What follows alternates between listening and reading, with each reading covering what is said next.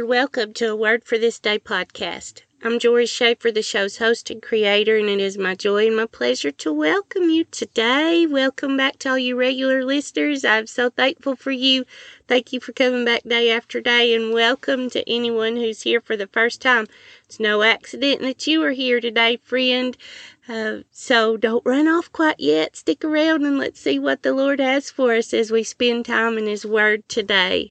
I want you to know that I've prayed for you, even though I don't know who all of you are. I continue to pray that the Lord will draw you closer to Him and that He will give you that desire to be in His Word, to know Him, to know more of Him, that you'll realize that it does take some intention and being deliberate. And I would encourage you, just write it on your appointment book. Make it part of something that you do. That's the best way for us to do that. We make time for things that are important for us, friends.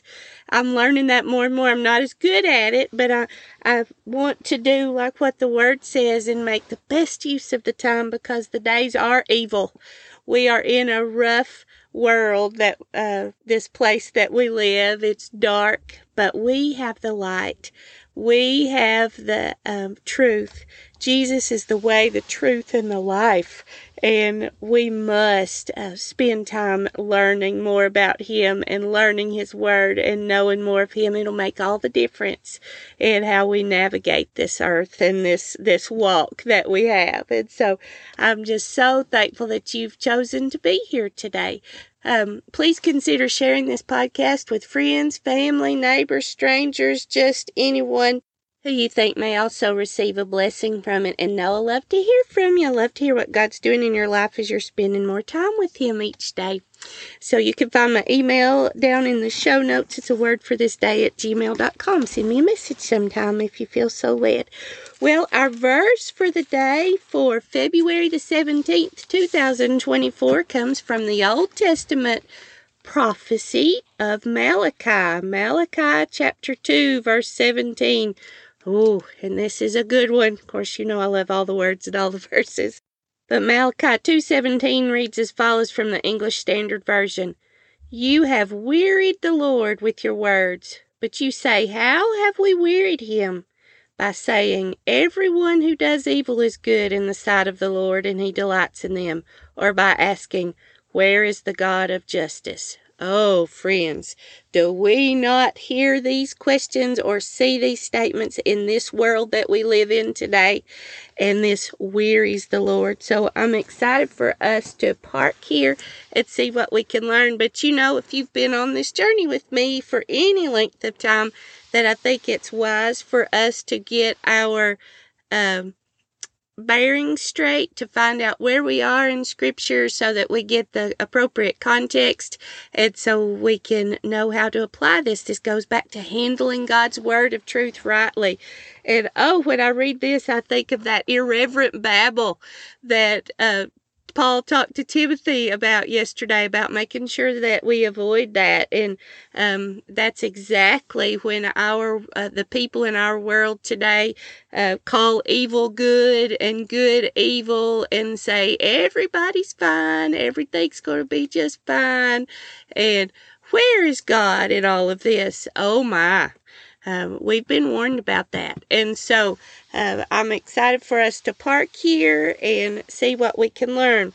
So Malachi is the last book in the Old Testament.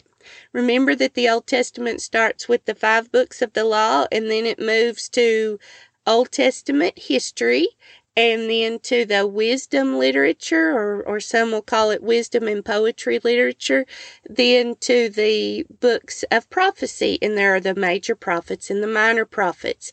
The major prophets were called major primarily because of the volume of their work. They're just in general bigger. Although Lamentations is stuck in there next to Jeremiah, and Lamentations is small, but Jeremiah is thought to have written both of those.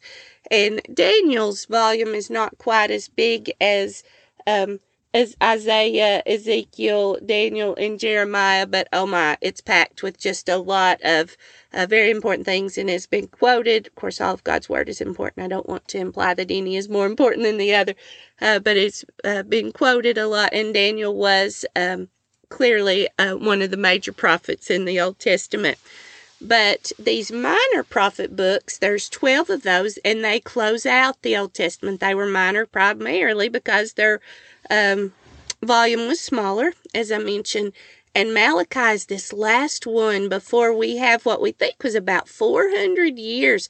There's about 400 years in between the Testaments when we have no record of a prophecy from God or a word from God.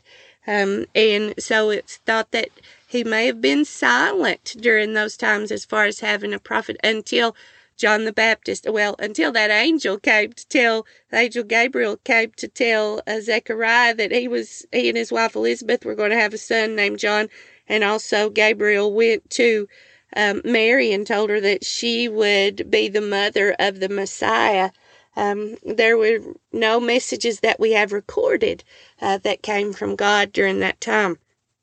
And so Malachi is this last one. And what we see when we think about these books of prophecy is that we can look at those based on to whom the prophecy is given and roughly when it was given. And we've talked about this many times before.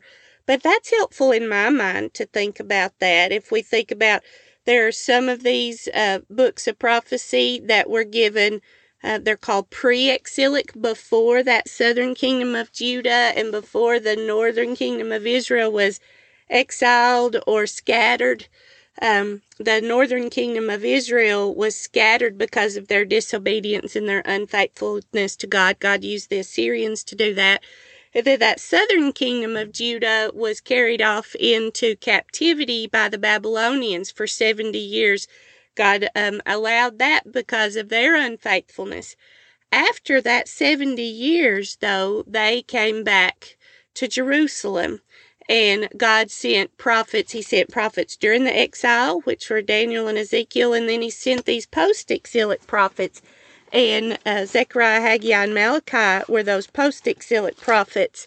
And this was just to, once again, encourage them to turn back to God, to make sure that they were realizing how far away they had gone and that they needed to turn back and to focus on Him. And then God told them what would be coming here in Malachi.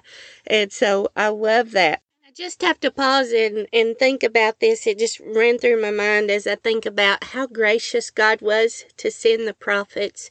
You know, it started all the way back in the Garden of Eden when God was walking with Adam and Eve and He could talk directly with them until that fall, until that sin entered and that separated God from man. And then the people just, over time, things got worse and worse and worse, and God sent the flood and then started over again with Noah. And then after Noah, we see that God had a friend in Abraham, and He made this covenant with Abraham that through him all the nations of the earth would be blessed. And there was this sense of hope that people would be able to come back and have blessing from God, even though they had gone away, they had fallen away, but He still made a way. And then after Abraham, he had Isaac had Jacob had the 12 sons who became the heads of the 12 tribes of Israel. They grew to a very large number, but were in Egypt and were oppressed, and God sent Moses to bring them out, just as He had promised Abraham that He would, and He was their God. He was one who would guide and take care of them, and He did that for them in the wilderness, but sometimes their hearts would turn away, and He did exactly what He told them He would do, and He brought them to the promised land, took them over into the promised land. He sent judges at that time to help lead them, but they sometimes would turn away, and then they would come back, and then He would turn away. And then He allowed them to have kings who some would lead. David did. David was a man after God's own heart, even though he was human, even though he made mistakes, even though he was a sinner just like all of us. He truly sought to do what was right in the eyes of the Lord. And his son Solomon started out right, but then his heart was turned away from God because he was disobedient. He did exactly what God told him not to do, and then those kingdoms were split. And it was at that time that the Lord started to send prophets in to encourage them to turn back. And I love what we read at the beginning of Hebrews. Just anytime we're in the books of prophecy, I think about just how good God is and how good He was to try to encourage them to turn back. Just to return, repent and return and receive the blessing. Because if we refuse and rebel, there's trouble. There's always going to be trouble. But He's so gracious in that for a time He allows us to come back. But listen to this. He says, long ago, at many times and in many ways, God spoke to our fathers by the prophets. And so when I think about us being in these books of prophecy, that comes to my mind. God was sending them very clear messages. But now, on this side of the cross, aren't we so blessed? They were blessed, but we are also so very blessed. It says, but in these last days, this is in Hebrews, He has spoken to us by His Son, whom He appointed the heir of all things, through whom also He created the world. They had the prophets. We can learn so much when we're in these books of prophecy, because often you'll see, thus says the Lord, or the Lord says this, or hear this word of the Lord. So we see the Lord's character. We see what He thinks about things, and we're very much going to see that in today's verse. Now, Malachi uses this. He was inspired by God to put like questions and answers. He was bringing up questions that the people would often ask, but then the answer would come from God. And so as you read through Malachi, and it's a short book, it's just 4 chapters, and I would encourage you to go back and read it with that mindset that Malachi had been sent by God to encourage the people once again to turn back to Him. They had fallen again into unfaithfulness. They had become complacent in their faith. They were not following the law as they had been encouraged to do. These promises of the Messiah to come had not happened, and they had turned away the leaders, the priests, those who should have known the law, who should have known what God said about making sure that they followed the law and that they had no other gods before Him, had become lax. They had become corrupt. And so this is a warning. And so I want to read up to our verse for the day. The very beginning of chapter 2, the Lord is rebuking those priests. He sent Malachi to tell them. He says, and now, O priest, this command is for you. If you will not listen, if you will not take it to heart to give honor to my name, says the Lord of hosts, then I will send the curse upon you, and I will curse your blessings. Indeed, I have already cursed them because you do not lay it to heart. Remember what we've talked about over and over again, that with God, it is all about the heart. And friends, it has always ever been about that. He knows our heart. He knows what's in the heart of man. Jesus knew it. God knows it, because they're one. God the Father and God the Son and God the Holy Spirit. But they know what's in our heart. We may be able to fool the world, but we can't fool God. And so the quicker that we come to terms with that and realize that, and we're just honest with Him and ask Him to help clean our hearts, to create in us a new heart, that we might follow Him with all our heart, it makes such a difference. But He was reminding, He was rebuking the priests for the way that they had acted. And then He's getting ready to talk to just the whole nation of Judah, that southern kingdom of Judah, about how they had turned away from the covenant. And I'm going to read this up to our verse for the day. He says in verse 10, have we not all one Father? Has not one God created us?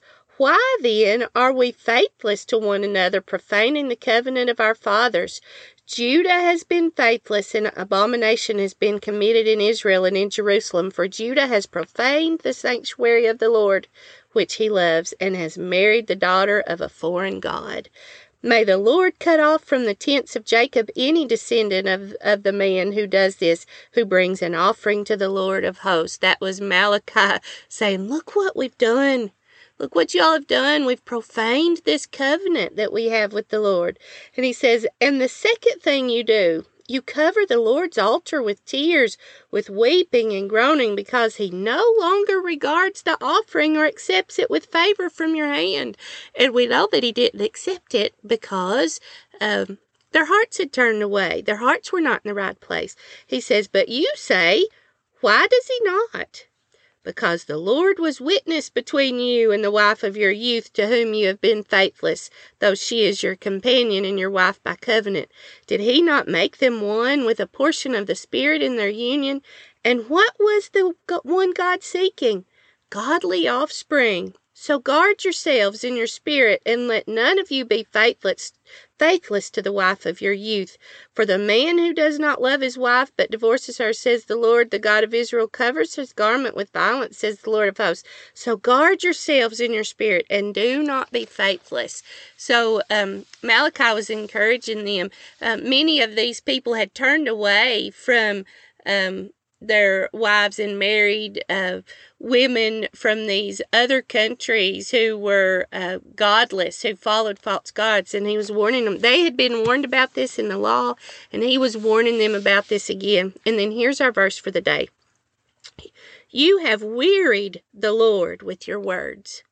But you say, how have we wearied him? And then Malachi says, by saying, everyone who does evil is good in the sight of the Lord, and he delights in them. Or by asking, where is the God of justice? You know, as I mentioned at the top of this podcast, that just so sounds like this world that we're in today.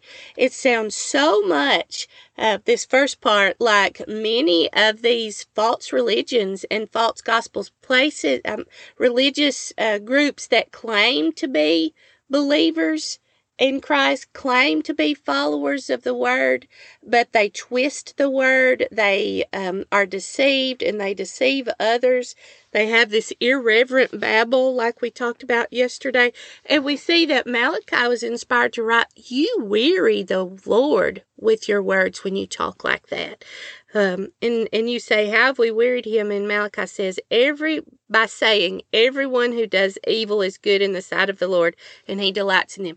So these places, these different teachers, just take it in our time right now, who champion sin, who say certain lifestyles that the Word speaks definitely in black and white against, and said, if you continue in this, living in this way, that is sin.